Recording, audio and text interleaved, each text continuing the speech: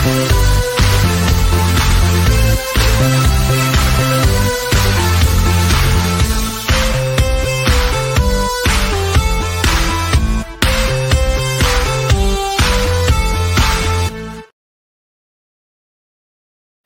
it going, sports fans, bettors, and cappers, and welcome back to the Competitive Hedge Podcast. I'm your host of the show, Kenneth Cotterill. This is episode 220, and this podcast is all about sports and the world of betting. We talk about the latest in the sports world before giving you some plays on the betting front. Now, today's episode is going to be a two-parter. We start out with some NFL Conference Championship previews with a special guest joining us right away. And then the second half is all college basketball-oriented, looking at each conference and games to play on the betting front. But before we dive into today's episode, let's hear a word from our sponsor. Before we get started with today's episode, are you looking to make some wagers? Then head over to bet99.com.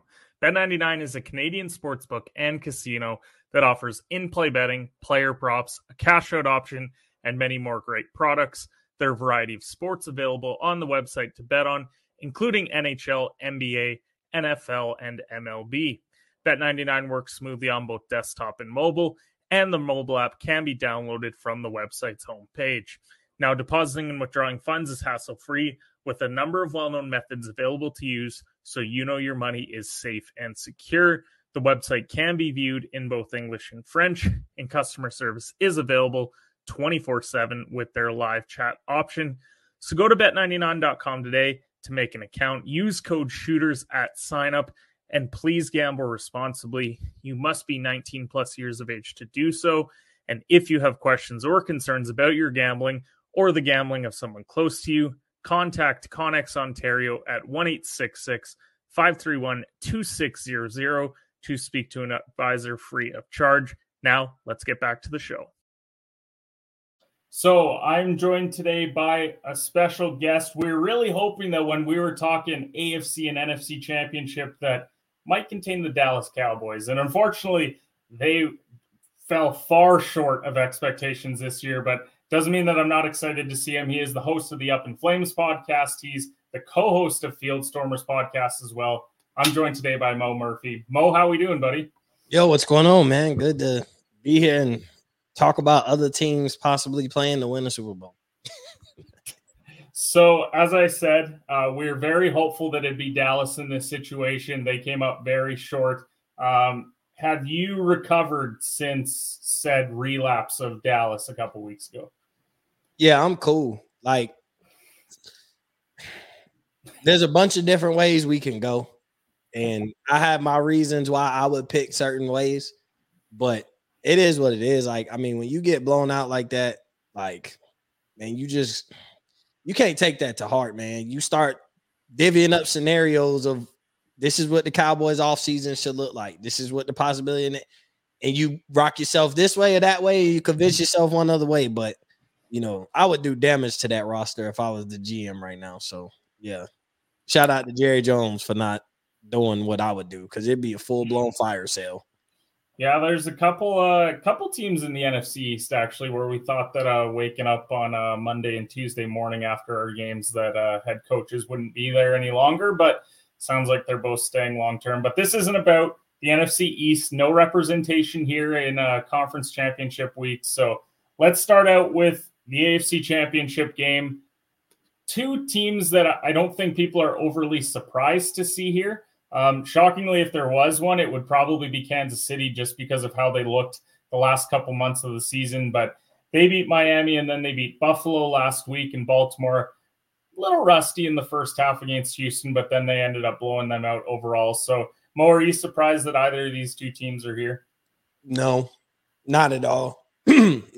Because I'm not surprised that Mahomes is here. This is the pinnacle of what a great quarterback. You have to beat this man if you want to win a Super Bowl in this era. That's since he's been a starter, you've had to beat him. If you want to win a Super Bowl, you got to beat him, at least on the AFC. On the AFC side, you got to beat Mahomes. And then if he get there, coming from the NFC, the 3 times they got it, like you got to beat him. So yep. I'm not surprised there. And then Baltimore, man, like we seen this coming. Like it was one of those, this was Baltimore's bare minimum goal, right? 1 seed. you get matched up with the Texans. Like, you don't end up getting the Browns, or, you get the Texans. That it was great that they won. Like, they reached the ultimate pinnacle of success that you could have for the Texans. Like, it's got to be all the way up from there with their fan base. Like, you won your division, won a playoff game. But, like, Baltimore has just been so dominant this year, and they've dominated the good teams in the regular season. So, yeah. Like, I knew Baltimore would be here. People doubted Kansas City would be here, but at the end of the day, like, anybody with any little doubt still was like, it's Mahomes. Yeah. If you tell me Mahomes makes it to another AFC Championship game, I wouldn't be surprised. If you're surprised by it still, then I think Baltimore is one of those teams where they flew under the radar a bit, and I think it's just because the talk is always around Mahomes and then the Burrow injury and Josh Allen. Those have kind of been the three main QBs in the AFC the past couple of seasons. But once they blew out the 49ers, I think everyone's like, oh, wow. Like this is a team that they have here, and they're ready to go. And I think, on the Kansas City side, they played a perfect football game against Buffalo, and Buffalo made a couple of late mistakes, and that's why they find themselves home on the couch once again. And Tyler Bass hopefully is in hiding right now after that horrendous field goal miss. But let's get into this game. So Baltimore, they're -3.5. I saw it at -4 earlier today, so the line is moving a bit. I think by the time we get to kickoff, we're looking at -2.5, -3. You got Kansas City. As I said, they played a perfect game last week against a battered Buffalo defense. Now you're taking on one of the best defenses, if not the best defense in the NFL, in the Baltimore Ravens. And then you got Lamar, who ran for 2 touchdowns last week. The incredible ground game. They're getting Mark Andrews back for this game as well. So how do you see this game going? Because when I look at it on the surface, I think Kansas City's got the slight QB edge, slight edge at tight end. And then after that, I don't know how many more edges they have out there. So what are your thoughts? If you want me to be honest, this game is really solely, and I mean solely, on Baltimore, one way or the other. I don't think it's about, if Kansas City play perfect football and Baltimore play their best game of the year, they're going to blow Kansas City out. If they find themselves in a tough game, even if it's a shootout, like even let's say it's 35-31, end of the game, Lamar got a score to win the game. Like, your defense didn't play, like they gave up 35 points. So like there's an opportunity where, like, if they play their best football, they should blow Kansas City out. So that's why I say it's all on Baltimore. Like, whatever Baltimore team shows up will dictate this game. As great as Mahomes is, me, like, I love Mahomes, but I don't think it's about how great he plays. I don't think it's really about Mahomes. Like, if he plays great and Baltimore doesn't and they win the game, then yes, it is. But even in that instance, I think it would be more about how Baltimore didn't show up when it mattered, as opposed to Mahomes just doing what we know he could do. We know he could go throw for 405 yards, freaking 4 touchdowns, no picks, 30 rush yards in the AFC Championship game. If I told you those were going to be his numbers, you'd be like, yeah, I won't argue that. Like, none of us will argue that. We don't know what. Now, let me tell you, Lamar going to throw for 400 and 3 touchdowns and 100 on the ground. Like, now you're like, oh, see, we're talking to we don't know. We haven't seen that. We don't know what that looks like. So that's why I think it's all on Baltimore. I think when you dive into the numbers of what these two teams are as well, I mean, they're the number 1 and number 2 defense in points per game allowed. So that's why you're seeing this 44.5 total. They think that we're going to get 21-17, at best like 24-20. Like, that's sort of the range that they're thinking. But I mean, Baltimore had the better offense all year as well. Way more points per game. We know that Mahomes struggled weapons-wise, especially with all the drop balls and such. So I think the fact that it took a perfect Mahomes game to beat Buffalo tells me that I thought that Baltimore was light years ahead of both of them. And so I'm in the same boat. And what's giving me the hesitation of betting it is strictly the Mahomes factor, which I should give Kansas City more credit, because I just said they have one of the best defenses in the league as far as points per game allowed. But it's a tough one to navigate because Lamar, yes, he picks up the win against Houston. We know historically, playoff-wise, he hasn't quite gotten the results that he's looked for. And Mahomes, this is his 6th straight AFC championship, which is crazy that he has been in the AFC championship game every year of his career as the starter. But it's giving me a little bit of cause for concern in that aspect. But I mean, if Lamar does win this game, I think we're both anticipating that he's the league MVP this year, right? I mean, he's already that, right? Well, he hasn't been crowned MVP. Like he's the favorite. We have to wait until it's the formality of we all assume that come year end he's going to be the MVP of the league. So we're talking about a 2-time MVP with a chance to go to his first Super Bowl, and he's going up against his main rival in the AFC. Everything runs through Mahomes, and I really hope that he shows up in this game and that he has a good day. Now, so if you were betting this game, are you betting Baltimore spread? Like, where are you thinking on this game? Kansas City money line is really where I'm thinking. Like, because I'm going to tell you, I told you it's all about the Ravens.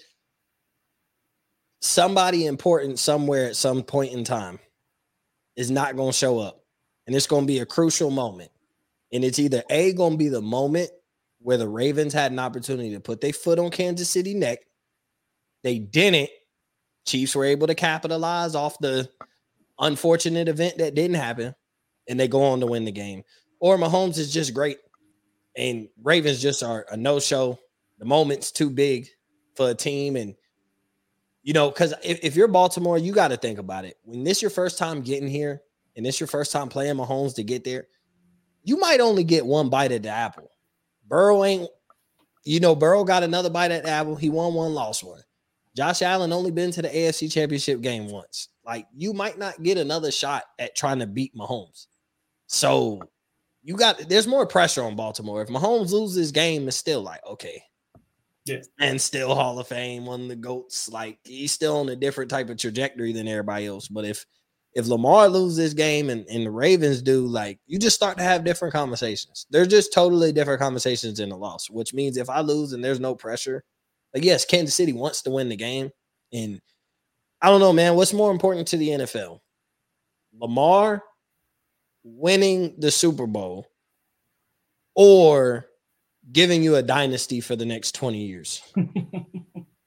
Because, like, essentially, Lamar winning a Super Bowl will be huge for a lot of factors of football moving forward. Yeah. He would affect the next 20, 30 years of football if he wins this Super Bowl.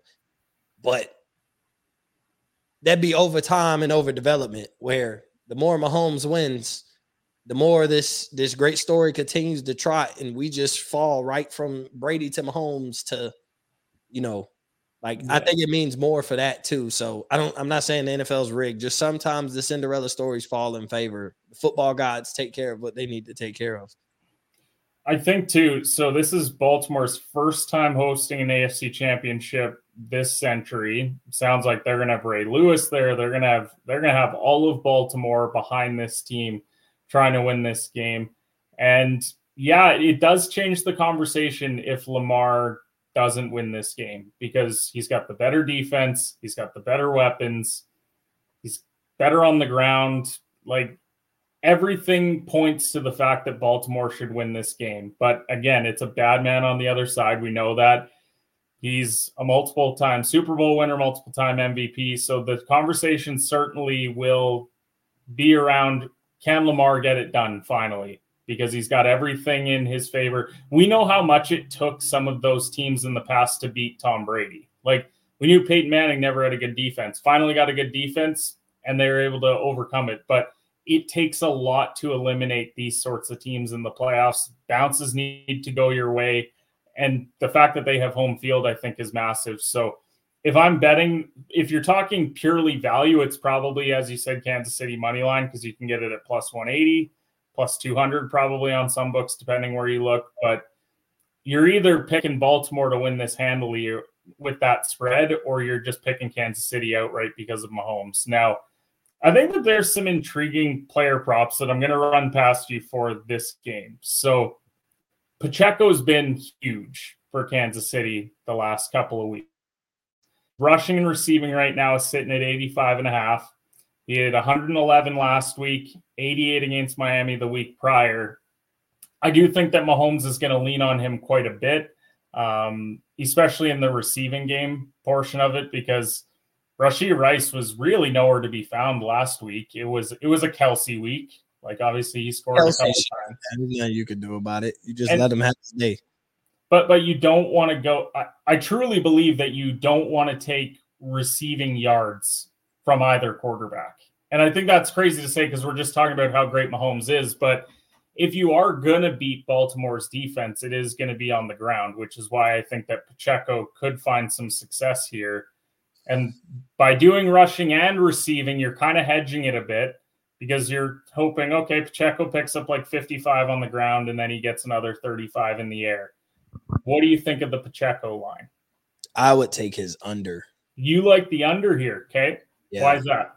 Man, listen, what's been the downfall of the Chiefs all year? Their weapons holding on to the ball. What's been their upside as of late? The way Pacheco is running and catching out of the backfield. So you think that they're going to key in on that? And guess what? You know why? They're a team. There's a lot of teams. You know who couldn't do it last week? The Bills. You know why? Because their player that could do it was injured, and he's been injured like the whole season. The Ravens got Patrick Queen. They got Patrick Queen and Roquan Smith at linebacker to deal with Pacheco on both sides of the ball. Yeah, man. Okay. The way the Ravens play defense, I know they know what their focus is, and they know like they're gonna have a plan. And it's not take away Pacheco to put it in Mahomes' hands; it's put it in the receivers' hands. Make Rice make plays, make MVS make plays. Exactly. Take away your strong suits. Make Rice and MVS and Sky Moore make a big play. Make all those dudes. We are focused on. We got two linebackers that can run around and take turns with Pacheco and Kelsey all day if you want us to.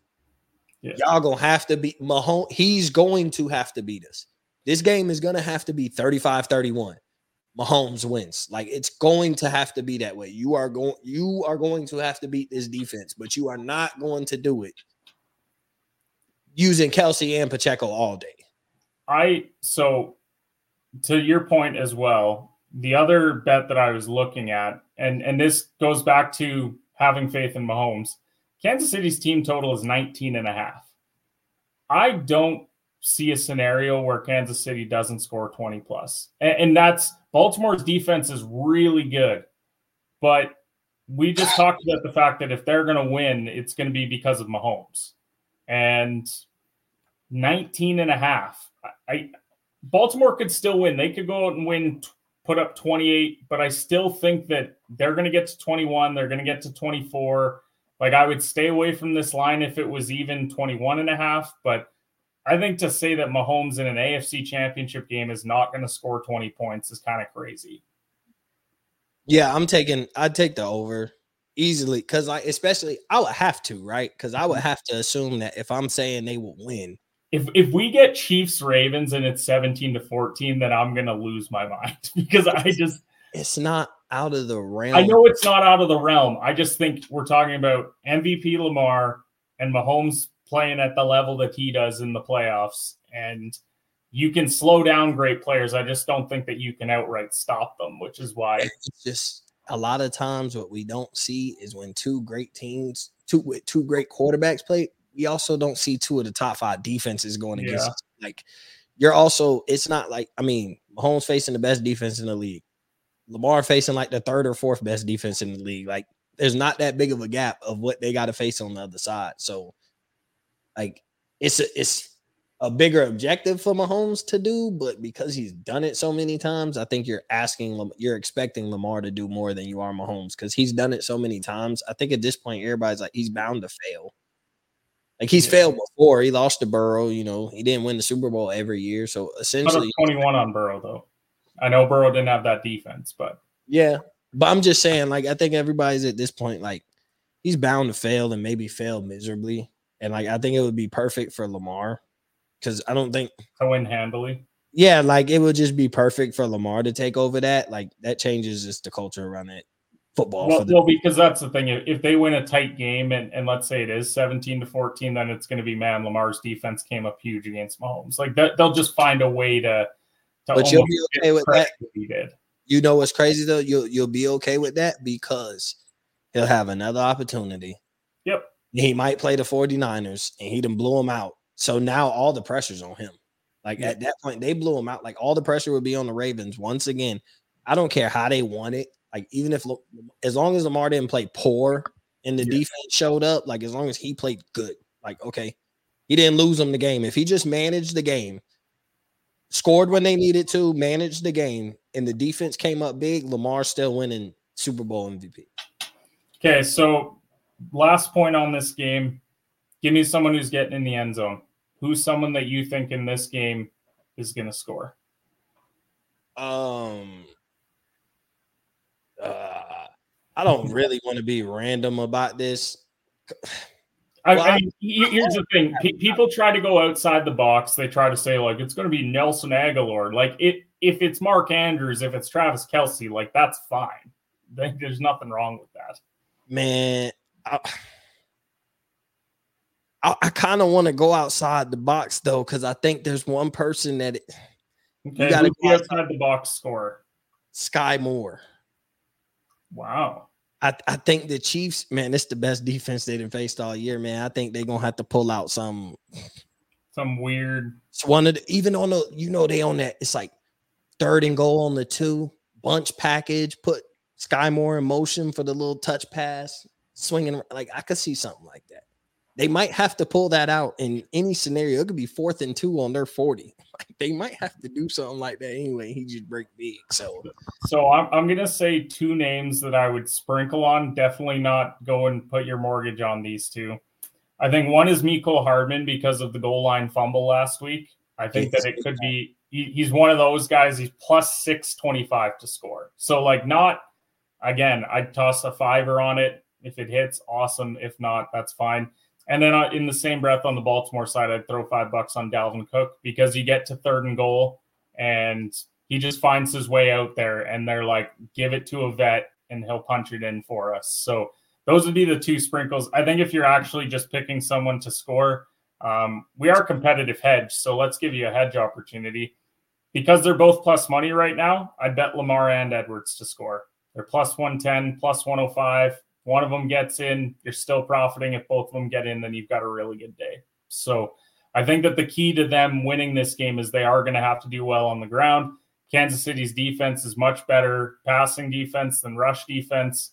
So I think that one of those guys is going to get into the end zone. So I think that that's a good hedge opportunity.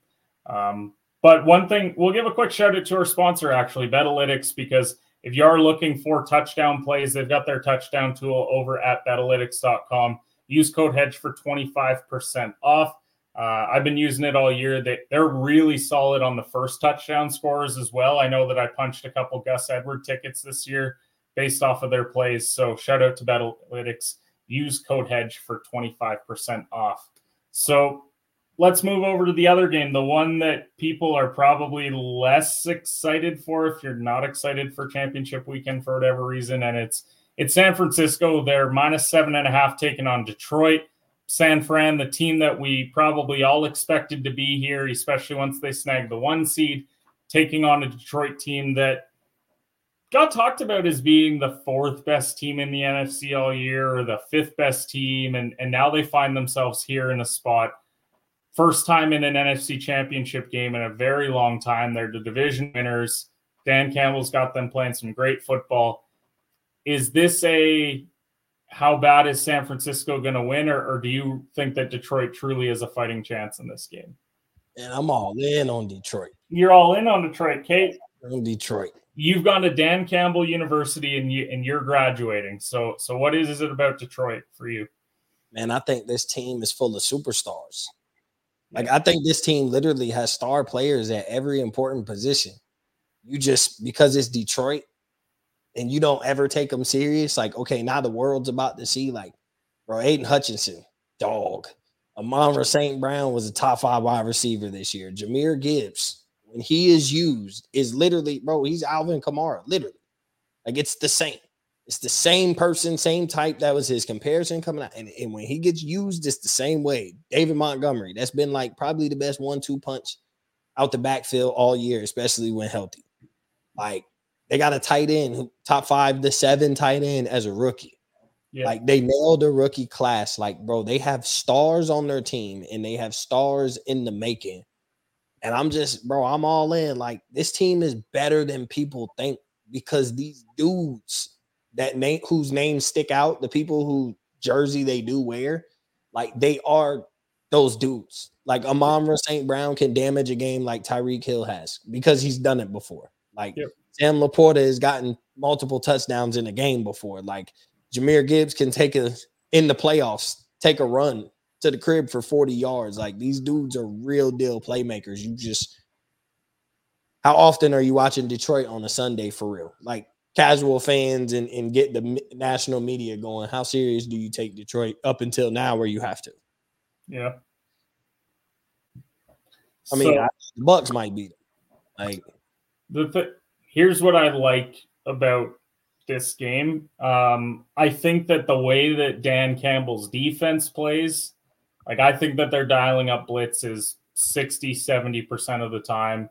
I think it's been proven that if you get to Purdy early, like, Hutchinson's got 3 sacks in his 2 playoff games so far this year. So if he's causing havoc in that backfield, then they definitely have a shot. Because look, when Purdy's untouched, when he's got that clean jersey in a dome, then yeah, he can look really good. He can throw for 4 touchdowns, 300 plus yards. Debo's questionable, and he's got a shoulder issue. Like, I don't know how impactful he's truly going to be in this game. And I know he's got CMC, he's got Ayuk, he's got Kittle, so he still has other options. But we have seen without Debo in the lineup, granted CMC was out too, but without him in the lineup, it is a very different offense. So I do think that there is a potential scenario here where Detroit's able to disrupt. And I think that it's going to actually come down to quarterback play because both these defenses, they're second and third against the run. As good as CMC is, as good as that two-headed monster of Demont and Gibbs is, I think that it's going to come down to who's going to play better. Is it going to be Jared Goff, who's been probably underappreciated since he got to Detroit, and it's Brock Purdy? So which quarterback would you trust more in that game? You going to say Brock? I want to say I'm going to go Goff. Okay. I'm going to go Goff. Why? I've seen him win this game before. Yeah. Seen him play in the Super Bowl. Now, he's with Dan Campbell, who I think is a pretty damn good head coach. Last time we seen him win that game, he was with Sean McVay, offensive wizard. Went on, won the Super Bowl. Okay. But Brock Purdy outplays damn near everybody he go against. I know. So actually, I was going to ask you this question before you get into it. So how much does the legacy of these two QBs change based off of how this game goes? Because if Purdy goes to a Super Bowl, it'll be back-to-back NFC championships, now going to a Super Bowl. Everyone's going to point to the roster, but that's a QB that's back-to-back NFC championships going to a Super Bowl. Jared Goff is a guy that's been to a Super Bowl. He looks terrible in said Super Bowl, but he's gotten to a Super Bowl. He's put up great numbers since he's got to Detroit. How much does it really change for these guys to get over the hump this year? It changes more for Goff. Yeah. He's a former number 1 pick, and you start to look at his resume. This dude been to a Super Bowl. He lost. Play bad. That's cool. He lost the Patriots too. Yeah, that game literally consisted of one big catch by Gronk. That was it. Other than that, that was the worst Super Bowl I ever watched. But Goff, the former number 1 pick, okay? So we already expect greatness. You've been to the playoffs on multiple occasions. You've been to the Super Bowl. You lost. So you got some playoff wins. You just added some more playoff wins to your belt. You just added 2 more. You get to the Super Bowl. That's 3 more. You know what I'm saying? You win the Super Bowl. There go 4 wins this year. So now you start to look at his playoff record. His playoff record starts to look immaculate. Former number 1 pick. The Rams gave up on him, and Stafford comes in, immediately wins the Super Bowl. Jared Goff joins the rebuild. Instead of the Lions making him the bridge quarterback, they make him the guy, and he wins the Super Bowl while grinding it out. He could have said, I want to be out. I'll be the bridge guy, draft a guy, and I can be out. Instead, he embraced it, and he goes and wins. And Detroit's on the map and does something historical. the first franchise to ever get a championship, and it's like Jared Goff he'd go down in American history. If Brock Purdy in San Francisco win, it's like add another one to the San Francisco's legacy. Sure, if Purdy can do it, anybody can do it. But he was decent. He was decent in college anyway. The roster's loaded. You'd start picking apart why Purdy shouldn't get all the credit. CMC, vice versa. But I know as much as Amon-Ra and all that, Goff would be the leader. Goff and Dan Campbell would be the head honchos of that. Because they couldn't do it. They never did it with Stafford. You know what I'm saying? I'm not saying that he's better than Stafford. I'm just saying, like, they had their guy that they loved in Stafford. He left. They loved that he went and won a Super Bowl, but you see how they felt we play you in the playoffs. You ain't our boy no more. You see how they treated him or whatever. So what do you think would have to change with, like, what does Purdy have to do to finally earn respect? Is it he plays well in a Super Bowl? Because, like, we talk about the roster and how good it is. Defense is great, especially that D-line, all these weapons and everything. Like, what does Brock have to do? And I know that a lot of this comes back to, well, he's the last pick in the draft, Mr. Irrelevant.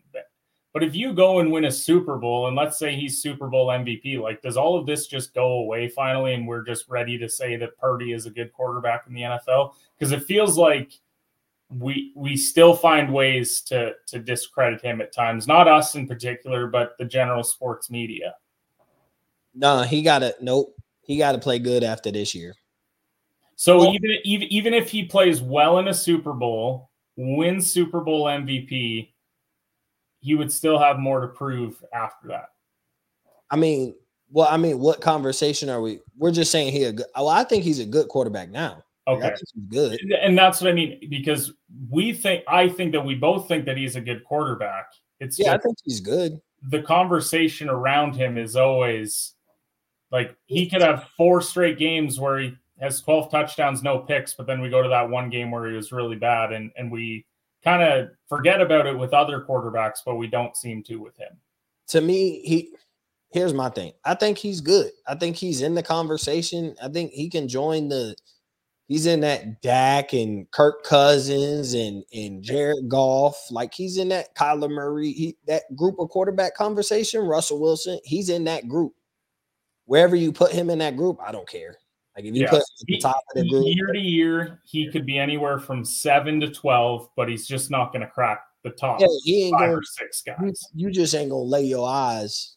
Like, even throw Trevor Lawrence in that group with Dak and them, but you're not going to lay your eyes on. There's just certain dudes, no matter what he do, you just know he's not better than. Like, it's like Mahomes when he had the interception issues a couple years ago, and everyone's like, "Oh man, he's leading the league in interceptions." It's like, still Patrick Mahomes. Like, he's still a top 5 quarterback. But I think here's my thing, and the reason why I say after this year, because people are going to question it because of how loaded the roster is and all that, right? You got an older roster. People are going to age. You win a Super Bowl. People going to want more money. What happens? Oh, the roster's going to deteriorate. So now I don't think the 49ers go back. They're not going to be no trash roster. They're just going to have to make some business decisions and maybe lose a key player or two. I don't know who that is, because it might not be a guy that you're thinking about. I'm not saying it might not be the Ayuk or Debo or Fred Warner or something like that. It might be that, one of their safeties that we're not thinking about that was a big important piece, and then you start to dive into the numbers when next year you find out how important he was to that defense next year when their defense ain't playing as good. But, Super Bowl teams get expensive. You don't keep them together. I mean, look, they had Tyreek Hill. Like, the Chiefs had Tyreek Hill. He left for the bread. So, like, it happens. Even to your star players, people want more money. My price went up. I just brought this franchise a championship. I'm now more valuable to you guys. Like, I just made this franchise more valuable. So, yeah, people start to be like, okay, I conducted my business. I did my job. Now, I want a little raise. And it disbands teams a little bit. So if the roster depletion, the talent depletes just slight enough for him to not just overwhelmingly where his talent is so good, we're like, damn, put 15 other quarterbacks on that team and they do the same thing. If he's able to not do that, like, he can follow that up and keep doing it, and you'd be like, well, he's doing just as good a job as anybody else would, then you're like, okay. But this year right now, your roster's so loaded. It's just tough for me to believe that you're that guy. But I'm going to be honest, though. He outplays damn near all those guys that I named. Like, in that group, he basically outplays them when his team plays them. This is true. So I'm going to give you my one player prop, and then let's talk a touchdown potential player. So I actually think that Christian McCaffrey's under 19.5 rushing attempts is worth a look. Because I just talked about how good Detroit's run defense is. That's not to say that they're going to like shut down Christian McCaffrey. I don't think that you shut him down. I think that he'll play a bigger part in the passing game. I still think he's going to have like 15 rush attempts. But if you're telling me that he's going to run the ball 20 times in this game, I think that that's a very high number with where it's at. What do you think? Because I'm betting against a stud. Like, he was the best running back in the NFL this year. But because he's also the receiving threat that he is every single week, I just don't know if the attempts are going to be there on the rushing side. My only thing is when it comes to studs, if I ever feel like I got to take they under, I won't take them. Okay. I can't bet again. Not like I've learned my lesson taking unders in guys such as like Luka Doncic. Like, if I feel like his under looks good, just don't touch it. Don't even worry about it, because they're just studs and they do what they do when the moment calls. And the moment calls for CMC, he might have to put this team on his back. What if Brock Purdy played terrible and they're able to run the ball, though? So the only thing that I will say about this one is that since the beginning of October, CMC has only gone over 20 rush attempts twice. Really? He is 19, 11, 15, 12, 16, 19, 17, 16. Like, he's, again, I hate betting against a stud, but when I see 19.5, I think 20 attempts, because all that takes is Elijah Mitchell comes in and gets some carries, right? Like, not that he's going to get a ton, because we know that CMC is the clear number one running back there, but I just think that the attempts is maybe a little bit high there is all. So it's one that I'll monitor. It's currently minus 145, so they clearly think that he is going to go under that line. If it moves to 18.5, then I probably stay away, but at least as of now, because we are still 48 hours from kickoff, there still is some time for these lines to move, but that's at least where we're at right now. So, Mo, last thing, give me a touchdown player for this game, and then tell me who's going to be in the Super Bowl in Las Vegas. All right, well, I'm not going to be Captain Obvious and say Christian McCaffrey. So wait, so you didn't want minus 400 Christian McCaffrey? No, that's just such Captain Obvious. So I'm going to go with the other Captain Obvious on the other side, Amon St. Brown. Okay. There's going to be a point in time. I took him last week, but there's going to be a point in time where he is going to get an opportunity to score a touchdown. Every game, he does get an opportunity. Sometimes it could be a shoestring tackle, whatever it may be. He will get his opportunity to score a touchdown. And I think in this type of game, I think a slightly underrated receiver, honestly, because he's just as good as everybody else that we've talked about, especially this year. Number for number, he's just as good as everybody else. CD, Tyreek. This dude's going to get in the end zone. If Detroit want to have an opportunity, he's going to get in the end zone, because big-time players make big-time plays, and Ben Johnson draws up. He gets his stars the ball. Like, I'm going to get you the ball. You saw it last week when they threw it over the shoulder in the back of the end zone. Like, that was meant for, we got to get you the ball in this moment. So he's going to have that opportunity. I think he come down with it and score. Okay. I am going to give you for this game, because I haven't seen him score in quite a while, Brandon Ayuk. I think that Kittle got his last week. CMC is always going to be the focus. I think if Debo does play, I don't think that it's at Debo level. I think that he'll still have an impact, but maybe not as much as he could. So I think that Ayuk is probably the guy in the San Francisco offense that you would be looking at for a touchdown. And you get some pretty good odds around his right now, currently sitting at plus 100. So, Mo, who's playing in the Super Bowl before I let you go? Man, give me a Chiefs and Lions rematch. Week 1 rematch. Yeah. Let me get the Chiefs and Lions. Patrick Mahomes. God, I know. Just because I'm going to go against the grain. Because I could just seem like a genius going the underdog route both ways. So, yeah. It's fine. I'm the opposite of you. I think it's Baltimore and it's San Fran, another rematch that we could potentially get.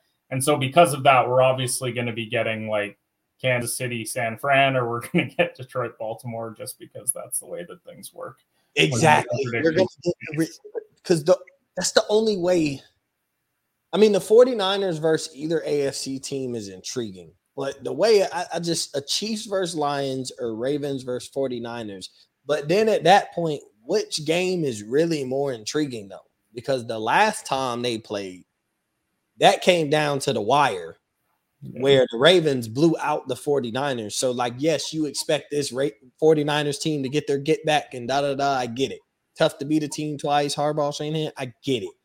It's a lot to sell there. But, like, as far as just on the field football goes, like, that Chiefs-Lions might be a better matchup. All right, well, Mo, I appreciate you coming on the show. Go and check out his 2 podcasts, Up in Flames. Check out Field Stormers. Him and Walker do a great job over at Off the Ball Network with that. Stay tuned for part 2 of this episode. We're going to do a deep dive into the college basketball slate for the week. And we'll see you guys next time for the Competitive Hedge podcast. All righty, we are back with part 2 of episode 220. Time to talk some college basketball as we are right in the thick of college basketball season. We got about 6 weeks until conference tournament play begins, and we're super fired up. We got the Power 6 that we're going to go through today, and then we're going to give you our top 5 bets for college basketball on Saturday, January 27th. And we're going to start in the ACC. Now, this is a conference that you would probably deem pretty top-heavy. You got North Carolina, you've got your Dukes of the world, but it goes a little bit deeper this year when it comes to the ACC, and it kind of varies from week to week. I think if the tournament were to start today, you could see about a half dozen teams in the ACC making the tournament. Now, when we're talking about games in particular for Saturday, UNC and FSU, that's one that I'm trying to avoid here. Florida State has looked really good in college play, which is surprising given that this was supposed to be a down year for them. So we're going to stay away altogether. You've got UNC on the road at -7.5. I just think that it's a bad spot there to take either side, especially given how well UNC is playing, but how hard it is to go on the road in conference play. Then you got your Georgia Tech and Virginia Tech matchup, not one that I love. I don't love either of these teams, so I'm going to stay away. And then Virginia -7.5 on the road against Louisville. Now, I don't love Virginia. If you've listened to the show over the last number of years, you'd probably think that I am a Virginia hater. And this is probably the Cavaliers team that I hate the most. No disrespect to Virginia. I do kind of like Cleveland a little bit more as a city. But Louisville, this isn't a great team, but they are at home. I just think that when you see 7.5 on the road, it's tough to really pick a side. Now, let's talk about the games that we are looking at, because there is plenty there. Boston College -2.5 taking on Notre Dame. I really like this Boston College spot. I think that it's a really good one for them. They score the ball really well. And Notre Dame, they are having a down year. It is one of those name recognition things of really Notre Dame at home, they're dogs. I do think that Boston College is a good spot here, so I do like the -2.5. Now, Pittsburgh and Miami, one of the tougher ones to navigate, especially since the Canes are -4.5 at home, tips off at 2 p.m. Eastern time. But this kind of Miami juice, given their recent record, I think is a little bit shocking. And if you shop around, Pittsburgh +5.5, that is out there. They are coming off that big win in Cameron Indoor Stadium, but I keep waiting for Miami to figure it out. I think they're a tournament team. I think that they're going to have a strong second half of the ACC schedule. If it dips to -3.5, maybe 2.5, maybe we get a little bit of juice with Pitt because of that Duke win, then I'm definitely going to hop on the Hurricane train. But as of right now, we'll wait and see where this one lies. Now, Clemson, they're taking on my team, number 12 Duke. We got the jersey behind us, so you can see that we are JJ Redick fans, Duke Blue Devils fans. And it's a tough one because we got PJ Hall coming into Cameron Indoor, taking on Kyle Filipowski. I think you're going to see a ton of money flood in on Duke, especially at that -7.5. Hopeful that that line dips. Maybe we get it to 6.5, but I think when you've got a team like Duke, the national power that they are, it's really tough to see that kind of line movement. Or you can maybe hope that Clemson jumps out to an early 12-4 lead, maybe 12-6. You can get the money line at a little bit better of a price. But as of now, I'm going to hold off and maybe just watch this game. That one tips off at 4 p.m. Eastern time. And then NC State, they're taking on Syracuse, plus 2.5 on the road. I'm a much bigger believer in NC State. I think plus 120 on the money line right now is some pretty great value. DJ Horn coming off one of his worst performances of the year when he dropped just 9 points on Virginia. That defense is going to do that to star players at time. I think he's going to show up big here. He's averaging nearly 15 points per game on the year. So as much as I hate taking so many road teams here, I do think that NC State at plus 2.5 is worth a look. And we'll see if we can maybe get that to 3.5. Maybe the New Yorkers and the Cuse fans will really get this one a little bit higher. Now let's head over to the Big Ten. And it's about as mid of a conference as you're going to get this year, because outside of Purdue, and even Purdue's had a couple of bad losses, I don't think that you're looking at this conference as a whole and thinking that it's great. And we're going to start out with Nebraska and Maryland. Maryland's minus 3.5, noon Eastern time tip-off, opened at 5.5. Love that, because I've been doubting Nebraska for weeks. But when I see that kind of line movement, I get very concerned. So I'm waiting on the line, minus 2.5. If we can get that down, I'll take Maryland. If not, if I can get that back up to 4.5, 5.5, then I will certainly take Nebraska. Now, there's also a couple games in this conference that I'm staying away from. Indiana and number 10 Illinois. That's normally when you see those two college powers, you think it's going to be a great one. And then you see Illinois minus 12.5 at home. Indiana having a terrible year. The announcer just a couple weeks ago, he was ripping how badly they have looked. And so I can't back the Hoosiers, and I'm certainly not going to back Illinois with a double-digit spread in this conference. You got Iowa and Michigan. Pick them, bad teams. Should be a bit of a shootout. We're seeing 164.5 right now. So I'm going to stay away from that one, at least for now. And we'll see if the line moves. Hopefully it goes down a bit. People bid it down to 161.5, 162. But as of now, we'll stay away. Back to the games that we do like, though. Minnesota and Penn State. I can't believe I'm saying it. Penn State minus 2.5 looks intriguing. They're 9-2 at home. Still horrific defensively, but I just think Minnesota being 1-3 on the road. I look at a guy like Kanye Clary in this game. I think he could definitely go off for 20 plus in front of the home fans. And so at minus 2.5, that's one that I certainly like. Hoping Minnesota fans come in the Gophers, they can bid it down a little bit, get me to just taking the money line instead of the 2.5, but we'll have to wait and see. And then the late game in the Big Ten, 8:30 Eastern time tip-off, Ohio State versus Northwestern minus 1.5. And I can't believe I'm saying it. I really like Northwestern here. And Ohio State, their 0-4 road record certainly isn't great. They've only won 5 of their last 10 as well. So they're playing 500 basketball since probably mid-December. Big fan of this one. And the fact that it's down to 1.5, it was at 3.5 earlier. If I can just get that down a little bit more, get to the straight-up money line, that would be awesome. But Boo Buie, he's been playing amazing lately. He's had 20 plus in 3 of his last 4 games. So maybe worth a player prop. Look on the point side at home. Really like this one for Northwestern. But let's head over to the Big East. Let's face it, this weekend is all about Ed Cooley's return to Providence. One of the biggest moves of the college basketball offseason was leaving Providence to go to Georgetown. And we're not touching Nova Butler. That one's a bit of a pick'em. Not taking Creighton at home, especially when it's minus 23.5. We got burned with Arizona as a steep spread last week against UCLA. Not looking to have that happen again. So let's focus on this Georgetown and Providence game, because Providence, they're minus 12.5 at home. Clearly going to be the game of the day, 12:30 Eastern time tip-off. And this game could go one of two ways. I could very much see Providence blowing out Cooley, winning by 20 plus, really making a statement that you shouldn't have left our school. But I could also see this one as Cooley maybe stealing one, and outright maybe a little bit ambitious when we're talking 12.5. Do I think that the points could be worth a look, especially when you're looking at an unranked double-digit spread? Yes. I'm going to stay away. I think that it's one that you should really tune into. You get that 12:30 Eastern time tip-off, get up, have a Caesar, have some water, depending on what your hangover cure is, and really settle in, because that crowd is going to be crazy at Providence. And then Seton Hall, they're taking on number 14 Marquette, minus 8.5 here for the Golden Eagles. 1 p.m. Eastern time, so a half hour after that, Georgetown and Providence game tips off. And I think this is a great revenge spot for Marquette because just a few weeks ago, we saw Seton Hall win at home by 3 points as a pretty significant dog. Tyler Kolek for Marquette, he was terrible in that game, one of his worst games of the year, if not the worst. And I think that him being at home, having won 3 games in a row, they're 9-1 at home overall. I see Marquette winning this one big. Mid-second half, I think we see a 15 to 20 point lead, and they coast to cover this spread. But before we head over and give you the remaining Power 6 games that are on the schedule, we got to give a shout out to our latest sponsor, W Energy. W.GG, get 10% off your order. Some amazing products. Get the powder for your energy needs. Really love their Dragonade. That's one of my personal favorites. Blue raspberry as well.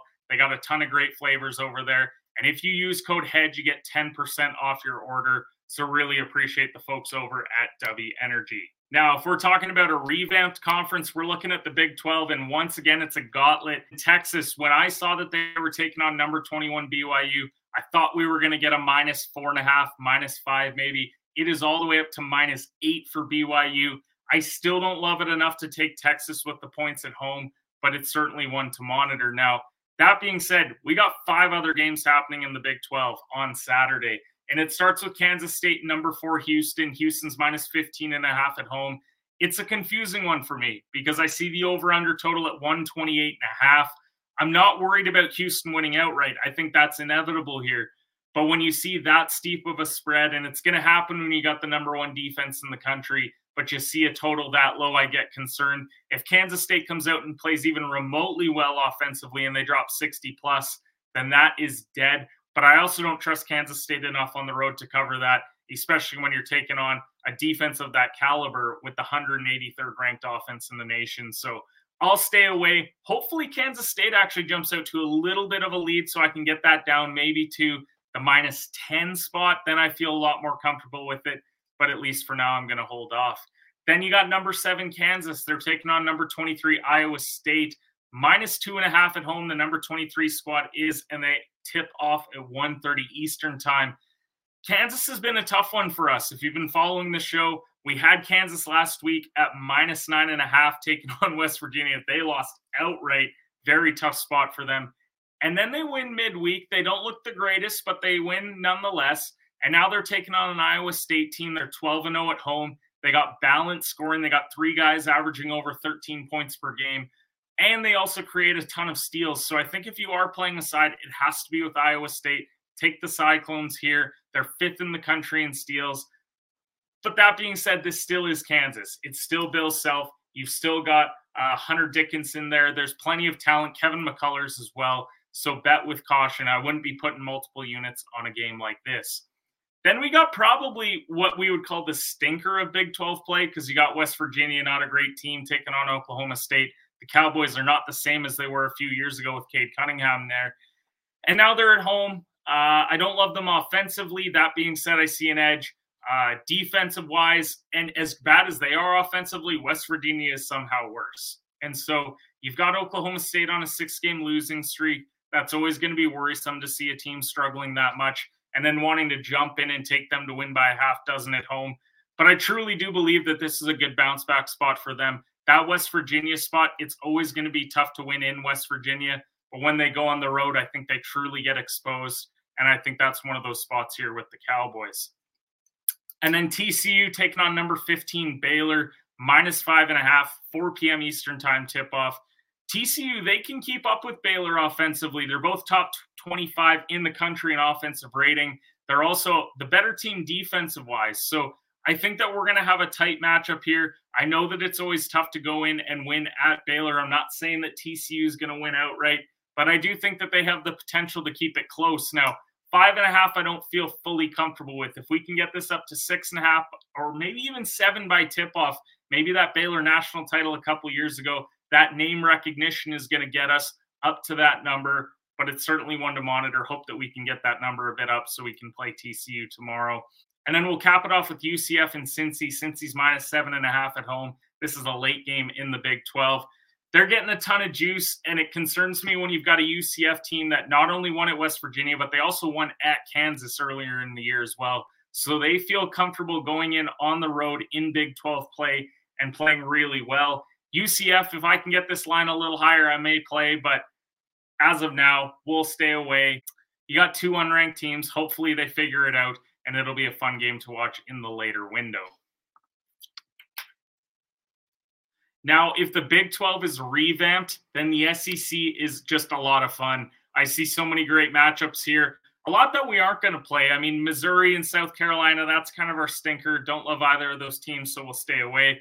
Tennessee and Vandy, I really wanted to play the Volunteers, the number 5 team in the nation, but then you see a minus 15.5 road spread, and it's just not something that I can get behind. Dalton Connect, still, if you can get him on your TV, you want to watch. He could drop 25-30, 35-40. This guy's got that kind of scoring talent, so it's definitely a must-watch, and he's probably one of those guys that I want to play from a player prop perspective. Now, Bama minus 12.5 at home against LSU. That's another fade spot for me. I think that these teams are a lot closer than they're getting credit for. So I think that 12.5 is a lot, but I still don't like it enough to play the LSU side. So let's focus on the remaining 4 games that are there, starting with Georgia and Florida minus 7.5. And I've been a Bulldogs supporter this year. I think that they're a bit underrated, but I do think that this is a bad matchup for them. I think that Georgia can beat anyone at a neutral site, anyone in their own building. But when you go on the road and you play a Florida team that you know can hang 90 on you any given day, I think you're in a tough spot. And so I see 7.5. Some books even have it up to 8.5 now. I would get that 7.5 with the Gators if you can. Or once again, if you want to do the live betting thing, maybe Georgia jumps out to a bit of a lead, and then you bet the Florida money line at a much better price. Now, number 8, Auburn taking on Mississippi State, and this is actually one of my favorite plays of the day. I think Mississippi State outright at home at 3:30 p.m. Eastern time is a good spot. Auburn's going to get a ton of backing, which is why I would wait on this line. I got it at 2.5 right now. Think it could move, especially the second you see top 10 team on the road, they're going to bid them up. Mississippi State doesn't quite have the following unless your name's Brandon Walker. So I just think that this is one where let them bid it up, take the points if you like, but I would also take the outright money line if you want to sprinkle a little bit of upset action on Saturday. Number 6, Kentucky taking on Arkansas, 6 p.m. Eastern time. Kentucky minus 5.5 on the road. And I just think Arkansas are bad. I know that I got hooked last week with Kansas against West Virginia, but I think that Kentucky's offense is vastly better. Look at someone like Reeves' point, rebound, assist line if you're looking to put in an underdog ticket.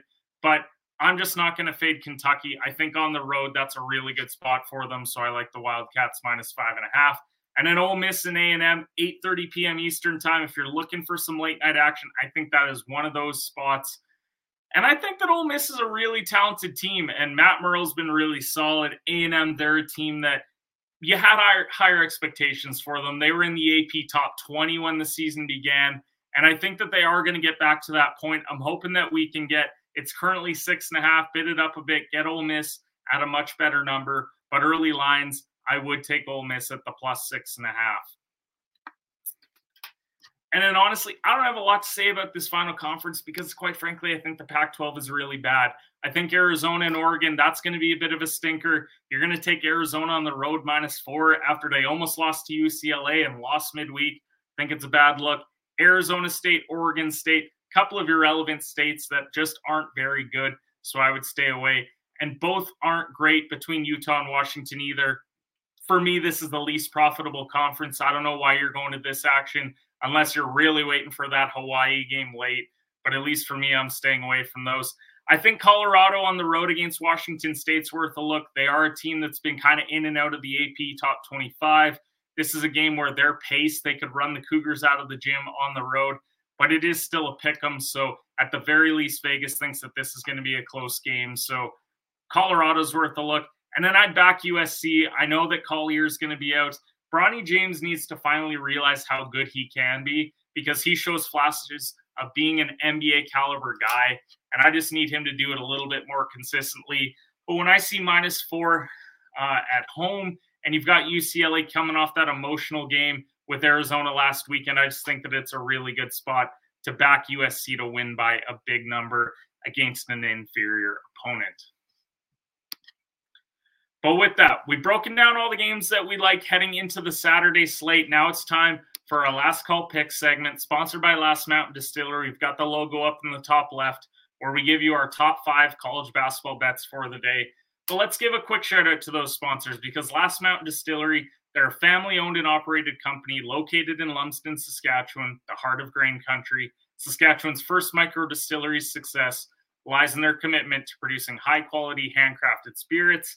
Their craft distilling process brings out the full flavor of the grain and leaves a smooth finish unlike any other.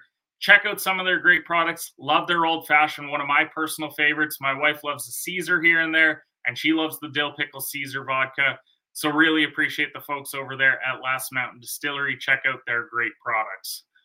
So with that, let's cap it off. Let's give you our top 5 plays for college basketball. We're going to stay away from the Power 6 with our first one, which is Elon -2.5 versus Hampton for a half unit. Both teams are on skids, but 5 games is better than an 11-game skid. So give me the Phoenix to rise from the ashes, pick up a road win here at -2.5 against a Hampton team that only has 4 wins on the entire year.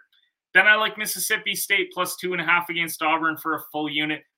Play the points to be careful, but money line because you like a plus money home dog in the SEC. I do think that you wait on this line. Hopefully you get better value. Regardless, I would play the +2.5 right now. Hopefully we can get some more points before tip-off begins in the evening. I like Boston College. That's our third best play at -2.5 versus Notre Dame for a full unit. Fade the Irish. They are not the Fighting Irish that they have been in years past. Not a lot of fight left in this team, and so I really like Boston College. Our second favorite play is Northwestern -1.5 against Ohio State. We're going to put 1.5 units on this one. Feels weird to say it, Northwestern over Ohio State in basketball, but I like the Wildcats at home. I think that they're a wagon in comparison to a very inconsistent Buckeyes team. And then to cap it off, 2-unit play, Evansville moneyline versus Illinois State. Better offense, better rebounding, 7-2 at home. They're going to have me playing the Purple Aces here for full 2-unit play. Hey, we appreciate everyone who gave episode 220 a listen. Be sure to go and join the Playbook HQ Discord, folks. If you don't know what that is, go and check it out in our description below. Gives you the link. $5 premium gives not only our plays, but some amazing plays from some other cappers like Kev Bets, Joe's Picks, a lot of other great cappers. Definitely worth your investment. And so we appreciate you all, and we'll see you guys next week for the Competitive Hedge podcast.